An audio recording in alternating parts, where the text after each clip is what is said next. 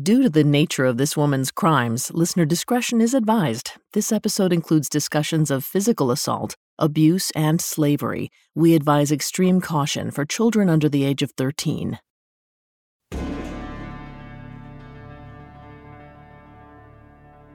Sante Kimes had one guiding principle throughout her life.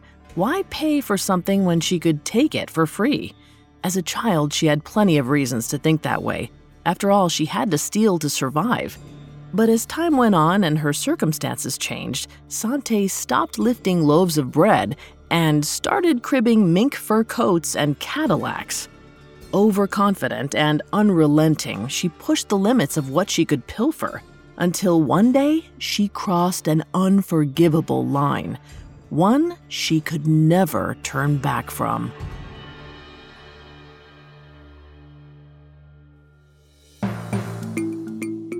Welcome to Female Criminals, a Spotify original from Parcast.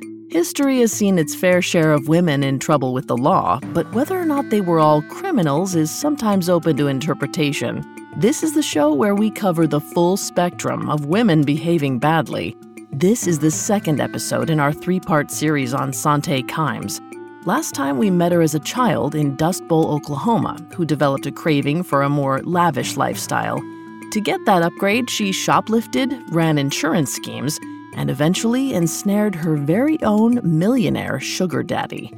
Today, we'll dive into Sante's first set of violent offenses. We'll examine how she lured immigrant women across the border with the promise of a better life, only to force them into servitude. Next week is the final piece of the story. We're going to focus on Sante's relationship with her son. We'll explore how their twisted bond led to a mind-boggling crime, then follow their scandalous trial. We've got all that and more coming up. Stay with us. Hear that? It's the sound of someone whacking the ground with a rake. Specifically, they're beating around the bush, which we've done enough of in this ad too, so let's get right to it. The new Moneymaker scratch-off from the Ohio Lottery doesn't beat around the bush. Money Maker. Play the game and you could win money, up to $2 million. With more than $88 million in prizes, ranging from $50 to $500, Moneymaker cuts right to the cash. Lottery players are subject to Ohio laws and commission regulations. Play responsibly. I'm Tanya Mosley. In 1987, my sister Anita vanished without a trace. Decades later, thanks to DNA, we found her. But that's only the beginning of the story. She Has a Name is a new audio documentary that explores the search for redemption, confronting trauma, and healing in the face of unimaginable loss. Subscribe now to Truth Be Told presents She Has a Name, where every revelation brings us closer to the truth. There's a new class of blockbuster drugs. Drugs like Ozempic. They're changing bodies. And all of a sudden, just the weight starts falling off. Fortunes. It just got too expensive. They're just bank breakers. And industries. There was a lot of excitement. There was a lot of skepticism. The impact of these drugs, from business to health, is just beginning. From the Journal, $1 Trillion Shot. Find it in the Journal feed wherever you get your podcasts.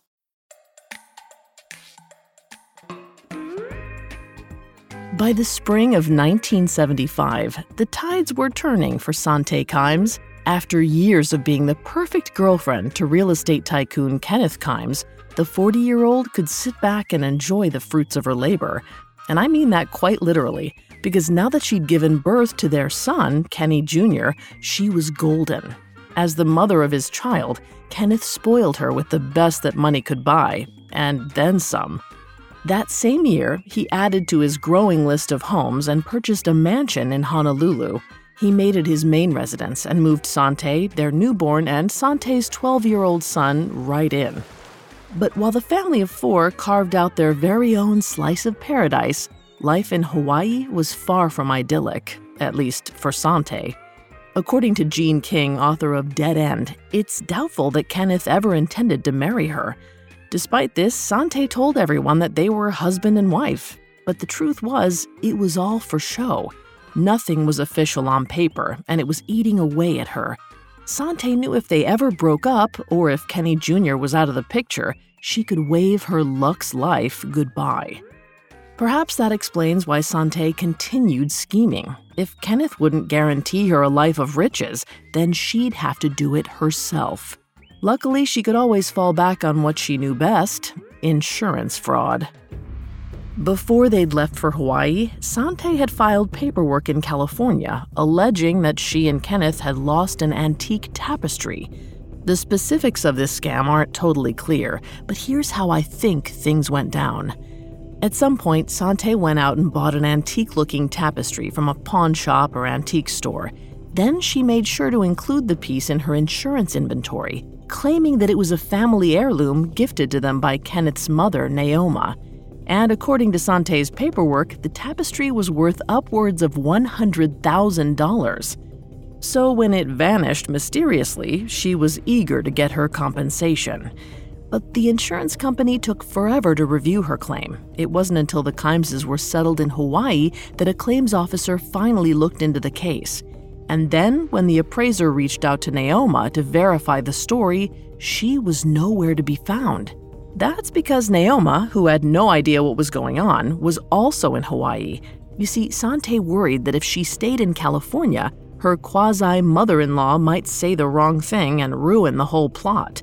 So she insisted Naoma fly out to Honolulu and join the couple for some R&R. But once she arrived on the island, Naoma's distrust of Sante grew exponentially, so much so that she told her son that she wanted to go home.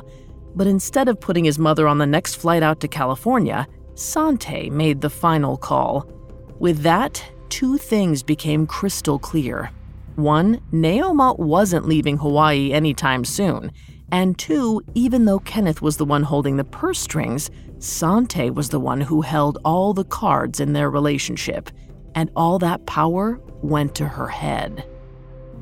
Before we continue with Sante's psychology, please note that I'm not a licensed psychiatrist or psychologist, but we have done a lot of research for the show. According to UC Berkeley psychologist Dacher Keltner, having too much power over others can make us less empathetic, more impulsive, and ultimately bring out the most selfish qualities in us. Unsurprisingly, this spells disaster for relationships. The need for intimacy and connection falls to the wayside. In their place, gaining more and more power becomes a priority. At the start of their relationship, Sante had been observant, generous, and dedicated to what Kenneth wanted. But as she solidified her place in his life, she stopped listening to him altogether and prioritized her own wants and needs. Despite this sudden change, Kenneth didn't put up much of a fight. He hated confrontation and likely figured it was better to make Sante happy than to make her upset. But that didn't mean everyone else gave in to her every whim. When talk of Naoma flying home fizzled out, relatives began to suspect that Sante was holding Naoma against her will. So in 1976, a group of them flew to Hawaii to get some answers. They tracked Naoma down at a church, which was apparently one of the only places Sante let her go unsupervised. Then they whisked her off to the airport, freeing her from Sante's clutches. Needless to say, when Sante learned she'd lost her mother-in-law, she was furious. Then, to make matters worse, the insurance company refused to pay her a penny for the lost tapestry. Despite her hiding Naoma in Hawaii, or perhaps because of that, the company believed Sante was attempting to commit fraud. At first, Sante tried to fight the decision, but her appeals went ignored, leaving her no choice but to drop the whole thing. That didn't mean Sante was done scheming, though. In another ploy, she claimed that Kenneth's Rolex was missing and tried to cash in on the insurance. Sometime after that, she stole a Cadillac by test driving it right off the lot and never coming back. Yes, you heard that right. She just drove off with the car. It's not totally clear if there were any legal repercussions, but in all likelihood, Sante skated by thanks to her husband's wealth and connections. Money almost certainly changed hands, and plenty of it. You'd think after that, Kenneth would cut ties with Sante for good. She was far more trouble than he'd bargained for, but it really seems like his loyalty never wavered. Every time Sante got in trouble, he stepped in and made her legal issues disappear. Unfortunately, this only cemented Sante's belief that she could get away with just about anything, and that made her reckless. In 1980, that boldness was on full display when the couple traveled to Washington, D.C. On the very first night, Sante was grabbing drinks with Kenneth in the hotel lounge. Over his shoulder, she caught sight of a beautiful tweed topcoat hanging on the back of a man's chair. Sante just had to have it, so the 45-year-old downed the rest of her drink and stood up, making a beeline for the coat. Kenneth followed, unsure where they were off to next. But when he saw the twinkle in her eyes, he knew what was about to go down. As they exited the lounge, Sante swiped the coat. As always, Kenneth kept his mouth shut and pretended like nothing had happened. But someone else had seen the whole thing. A hotel employee ran after Sante. When he caught up to her, he gave her the benefit of the doubt and asked if she'd maybe just picked it up by mistake. In response, Sante feigned outrage. Of course this coat was hers. Then she stormed out of the hotel. But the employee was certain she was lying. He informed hotel security, and they told the police. But while the authorities scrambled to gather enough evidence for a search warrant, Sante struck again. 2 days later, in another D.C. hotel, Sante swiped a brown mink coat when the owner wasn't looking. Then it seems she stole 3 more furs from the coat check. Given that no one had chased after her this time around, Sante likely thought she'd gotten away with it all. She was wrong, because the police eventually came knocking. I can't say for certain if Kenneth was with her at the time, but when Sante realized that officers were outside her hotel room, she went into a state of panic. The brown mink coat lay on a chair just a few feet away from her, and she knew she had to get rid of it. So she opened a window and tossed it out. The coat landed on a balcony 4 floors down. Just then, the cops demanded she open the door right that instant, otherwise they'd break in. Sante knew she'd run out of time, so she put on her best sugary sweet smile and answered. The officers weren't interested in Sante's feigned innocence. They held up a search warrant, brushed past her, and quickly discovered the tweed topcoat, as well as the mink Sante had tossed out the window. The authorities arrested the 45-year-old on the spot. But even as they put her in the cop car and drove her down to the station, Sante insisted they had it all wrong. Of course, it didn't matter what she said, really. It was only a matter of time before Kenneth came to her rescue. He always did. Coming up, Sante's crimes turned sinister.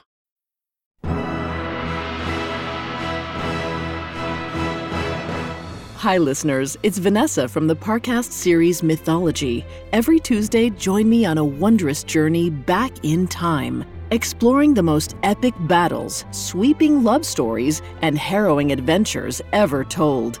Heroes, gods, monsters, mayhem. This podcast has it all. From the Knights of the Round Table and Hori the Hunter to Paradise Lost and the Lost City of Atlantis. Each episode of Mythology dramatizes history's greatest stories, bringing their origins to life and giving insight into how our ancestors saw the universe.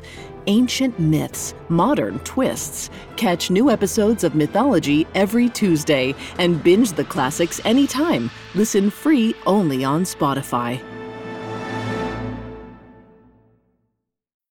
This episode is brought to you by Anytime Fitness. Forget dark alleys and cemeteries. For some, the gym is the scariest place of all. But it doesn't have to be. With a personalized plan and expert coaching, Anytime Fitness can help make the gym less frightening. Get more for your gym membership than machines. Get personalized support anytime, anywhere. Visit AnytimeFitness.com to try it for free today. Terms, conditions, and restrictions apply. See website for details. Now back to the story. Sante Kimes knew she could always count on her man, and in 1980, just as expected, 62-year-old Kenneth Kimes swooped in and posted her bail. Then he whisked her away. But the 45-year-old scammer wasn't in the clear just yet. They might not be in D.C. anymore, but Sante still had to go to trial. At least, that's what was supposed to have happened. However, Sante had plans of her own.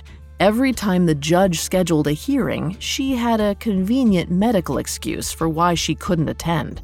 These were all lies. Of course they were, and yet somehow the strategy worked. She managed to put off the suit for years. That meant Sante was back to living the good life. That same year, she and Kenneth moved to Las Vegas and purchased a jaw-dropping mansion alongside a golf course. At the time, Sante's oldest son was 17 and decided to stay behind in Hawaii. It's possible he'd grown accustomed to the tropical weather and couldn't part with the beautiful beaches. Then again, maybe he just wanted to get away from his mom. Sante's youngest son, 5-year-old Kenny Jr., didn't have a choice in the matter. He was her strongest link to Kenneth, so she was never going to let him get away. To that end, she kept an extremely tight leash on him. She even had him homeschooled. That way she could control every aspect of his life. Well, not exactly every aspect. One day, Kenny's live-in tutor, Teresa Richards, veered off script. She noticed that Kenny had a habit of telling white lies, so she hit pause on the math lesson and pulled out the old fable, The Boy Who Cried Wolf. If you need a refresher, that's the one about a boy who makes up stories about a wolf prowling through town. Then, when there actually is a wolf, no one believes him, and in some versions, the wolf eats him. Kenny got the moral of the story right away. Lying? Not good. Over dinner that night, he excitedly told his parents as much. Teresa was there too, likely beaming with pride because her young pupil had grasped such a valuable lesson. But Sante wasn't so pleased. Without saying a word, she grabbed Teresa by the arm and dragged her into another room. Then she shoved the tutor backwards onto a bed and warned her that she wasn't there to teach Kenny the difference between right and wrong. Lessons about morals? That was Sante's job. Probably wanting to keep her job, it seems Teresa agreed to abide by the rules after that. End of story. But for Sante, it was as though the moment marked the beginning of a dark new chapter. As far as we can tell, this was one of the earliest instances of Sante being physically abusive. In the grand scheme of things, the act was small, but knowing what came later, it's certainly possible that she wanted to inflict more pain than a simple shove. Of course, she knew better than to do that to Teresa. There were limits to what she could do to the young, educated women she hired as tutors. No, what she needed was someone she could treat in any way she wanted, with no consequences. Someone she thought no one would care about. And at some point, she settled on the idea of bringing vulnerable young women from foreign countries into her home to be maids. We're talking undereducated and impoverished teenage girls and women in their early 20s who barely spoke any English. But where could she find such help? Well, Sante figured there was no better place than Mexico. On one occasion, in 1982, she put out feelers for any young woman who might want to work as her maid.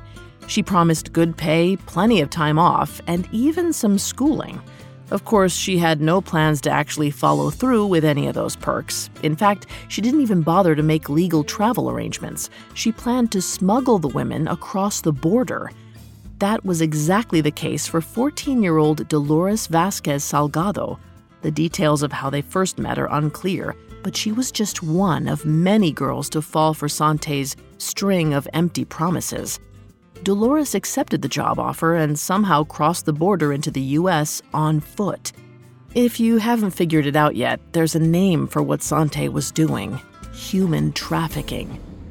And the way she took to it, it was almost as if she'd been doing it for years. That's likely because whether she knew the term or not, she understood the principles of the Truth Default Theory, or TDT. As the name suggests, TDT explores why most of us default to believing that other people are honest. For most scenarios, this is a good thing. If we went around questioning everyone, we'd live pretty isolated lives. But this default can backfire, especially when someone like Sante takes advantage of it. She knew how to leverage her gender, her age, and her status to ingratiate herself to her victims and paint a tempting picture of a better life. What also worked in her favor was that, unlike so many other traffickers, she wasn't trying to recruit girls to be sex workers. She just needed a little help around the house. She made it sound so easy, so harmless. Why wouldn't they believe her? Sadly, by the time Sante's victims realized that the deal had been too good to be true, it was too late. For example, when Dolores stepped across the threshold of Sante's Las Vegas mansion, she got a rude awakening.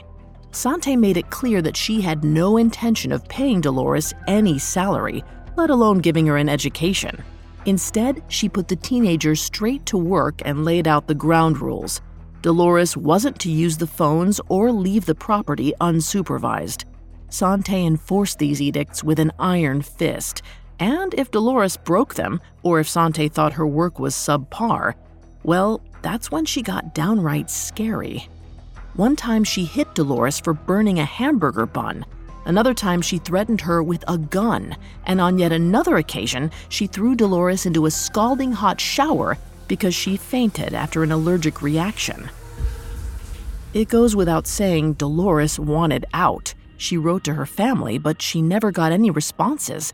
That's because Sante simply confiscated the letters and never mailed them. Fortunately, after 3 excruciating months, Dolores' nightmare came to an end. For reasons unknown, Sante took the 14-year-old back to the Tijuana border, gave her some cash, which was a first, and told her to go back home. Dolores didn't need to be told twice. She took the money and ran. But Sante wasn't done luring vulnerable women and girls into servitude. Over the next few years, she returned to Mexico in search of more help. Sometimes she did the dirty work herself. Other times, she sent one of Kenny's tutors to find her the perfect new maid.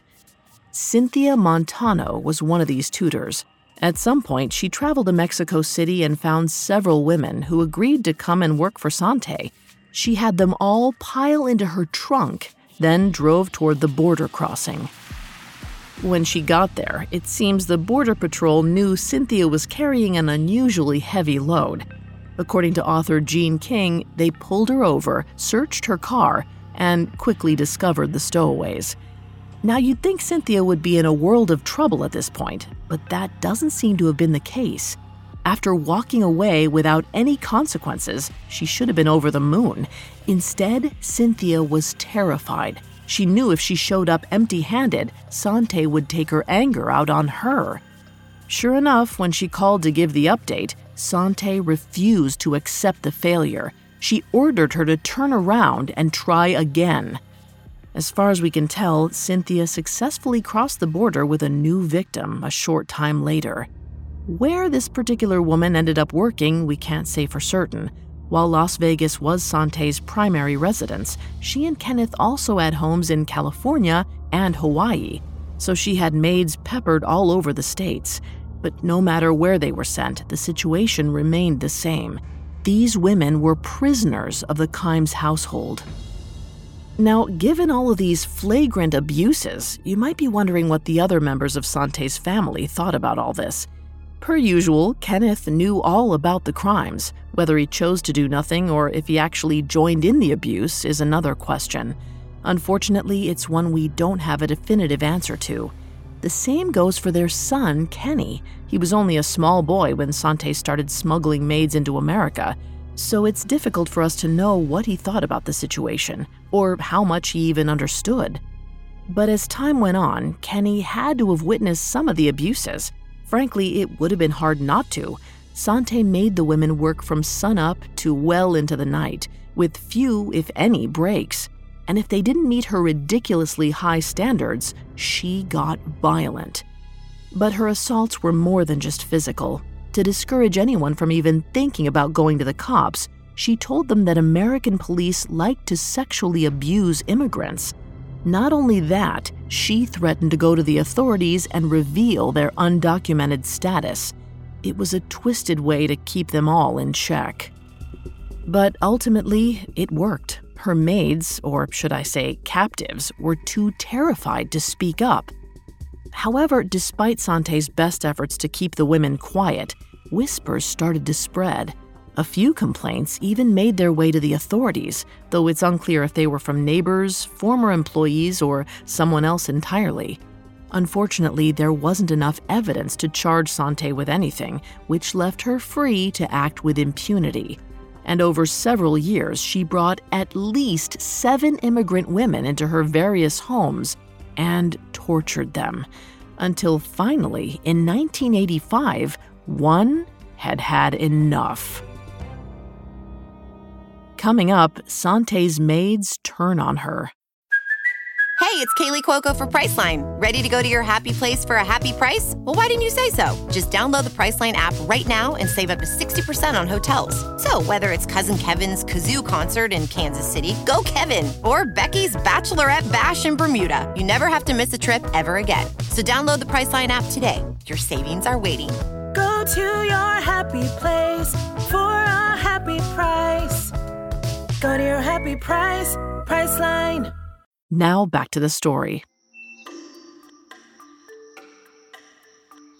By the mid-1980s, Sante Kimes was living the dream. Well, her version of it at least. The 51-year-old had a millionaire partner who bankrolled her extravagant lifestyle, a dutiful son who worshipped the very ground she walked on, as well as a number of domestic workers to order around as she saw fit. This group of women included Maria de Rosario Vasquez. She'd been lured into servitude as a teenager, beaten, and made to work in one of Sante's stateside homes for no pay. And like all of Sante's help, she remained silent about it all. But then, one summer day in 1985, she saw an opportunity to escape. We're not exactly sure how it went down. It's possible she simply ran out the front door or jumped a fence. But according to the New York Times, she booked it to a nearby house and banged on the front door for help. Thankfully, a neighbor answered. At first, he didn't know what to make of the teenager, but when he saw the fear and panic in her eyes, he ushered her inside. Then he listened in horror as Maria recounted her tale. After that, they called the police. The authorities responded to the call and promised that Maria was safe with them. Sante Kimes wasn't going to hurt her again. But they didn't make an arrest right away. That's because the FBI wanted to take the lead on the case. The feds had been building a case against Sante for some time, and with Maria as a star witness, they could finally make their move. They just had to get their ducks in a row. Meanwhile, Sante sat pretty in her lavish home. We don't know what she thought when she learned Maria had run away, but if I had to guess, I'd say she wasn't too fazed. It was an inconvenience, sure, but she could always just find a replacement. But I don't think Sante even considered the possibility that Maria would go to the cops. After all, she'd gone out of her way to scare her maids about the police. So when the FBI did come knocking several weeks later in August of 1985, she was taken completely by surprise. Authorities arrested the 51-year-old along with 67-year-old Kenneth Kimes. He pleaded guilty to knowing about her crimes, but not actively participating in them. In return, prosecutors let him off with probation and a $70,000 fine. Sante didn't get the same deal. The feds took her to court in Nevada, where they slapped her with the sensational charge of slavery. During her trial, the U.S. attorney painted Sante as, quote, a greedy, cunning, and cruel woman. 7 of Sante's maids testified against her, claiming she was a sociopath who'd lured them to the United States. In response, Sante burst into tears and shouted that they were all lies. Her performance did little to sway the jury. After 9 hours of deliberations, they convicted her on all 14 felony counts. And yet, despite the laundry list of offenses, Sante was only given a 5-year sentence. The punishment certainly didn't fit the crime, but it was the first time Sante faced real consequences for her actions. She was carted off to a federal prison and placed behind bars. Kenneth probably came to see her once in a while, but her 11-year-old son, Kenny Jr., refused to visit his mother.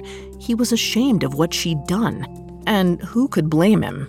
But his willingness to ignore his mother might have only made things worse.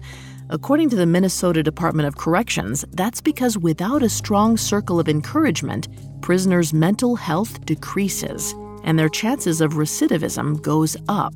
So her husband and son not visiting her regularly might have stunted Sante's rehabilitation. Rather than working on herself, she plotted retribution.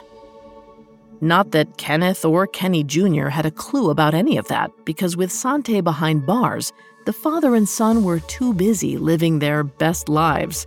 Kenneth saw this period as a chance to really bond with his son and started transitioning into retirement. He sold a few of his motels and worked fewer hours. He also got rid of all the tutors and enrolled his son in private school so that Kenny could make some friends his own age and be a regular kid. Well, almost regular. Kenneth continued to spoil his son rotten. He put a pool in the backyard so Kenny and his friends could swim during the summer. He even took Kenny and his crew to Beverly Hills for an impromptu celebration. Needless to say, with Sante out of the picture, both father and son were much, much happier. But the good times never last. In 1989, after just 3 years behind bars, 55-year-old Sante was released on good behavior. When she returned home, she saw how close Kenny had gotten with his father and felt like she needed to reestablish her dominance. So she pulled 14-year-old Kenny out of his private school and transferred him to a public one. She also made it nearly impossible for him to see any of the friends he'd made while she was away. She didn't want anyone influencing him but her, and as time went on, he fell back under his mother's spell. The same couldn't be said of Kenneth. In the past, he'd always deferred to Sante, but now when he had enough drinks in him, he argued for more leeway for their son. As you can imagine, Sante didn't take that well. One night, she got so mad at Kenneth, she threw a whiskey glass at his head. He started bleeding and ended up going to the hospital to get stitches. But it seems Kenneth didn't report the abuse. Instead, he bided his time. He had his own revenge in store for Sante, something she never saw coming. During a trip to Santa Barbara, 77-year-old Kenneth died suddenly from an aneurysm. When Sante looked over his will shortly after, she felt the bitter sting of Kenneth's checkmate. According to a Vanity Fair article from March 2000, he had left her absolutely nothing. And in a final twist of the knife, he'd left nothing for their son, Kenny Jr.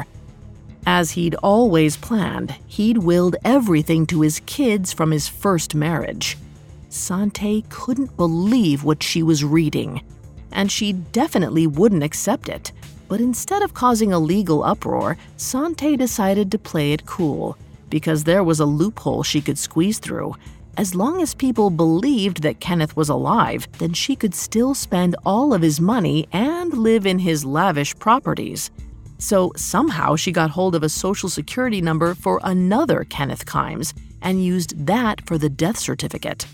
No one else had to know the truth, not even Kenny Jr. He was away at college at the time, and it seems she didn't want to upset him before his finals. Or she didn't trust him to stay quiet. The whole scheme bought her some time, but the truth would catch up to her eventually. And when that happened, well, you know what they say about desperate people. They do desperate things.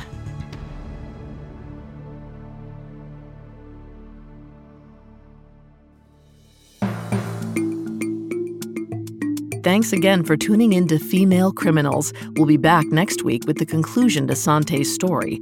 We'll watch the horror unfold as she orchestrates multiple murders with the help of her son.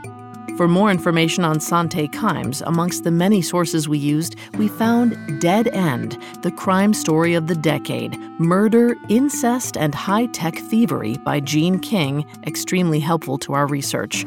You can find all episodes of Female Criminals and all other Spotify originals from Parcast for free on Spotify. We'll see you next time. Female Criminals is a Spotify original from Parcast. Executive producers include Max and Ron Cutler. Sound design by Michael Motion, with production assistance by Ron Shapiro, Nick Johnson, Trent Williamson, and Carly Madden. This episode of Female Criminals was written by Alex Burns, edited by Jane O and Joel Callan, fact-checked by Bennett Logan, researched by Mickey Taylor and Chelsea Wood, and produced by Bruce Kitovich. I'm Vanessa Richardson.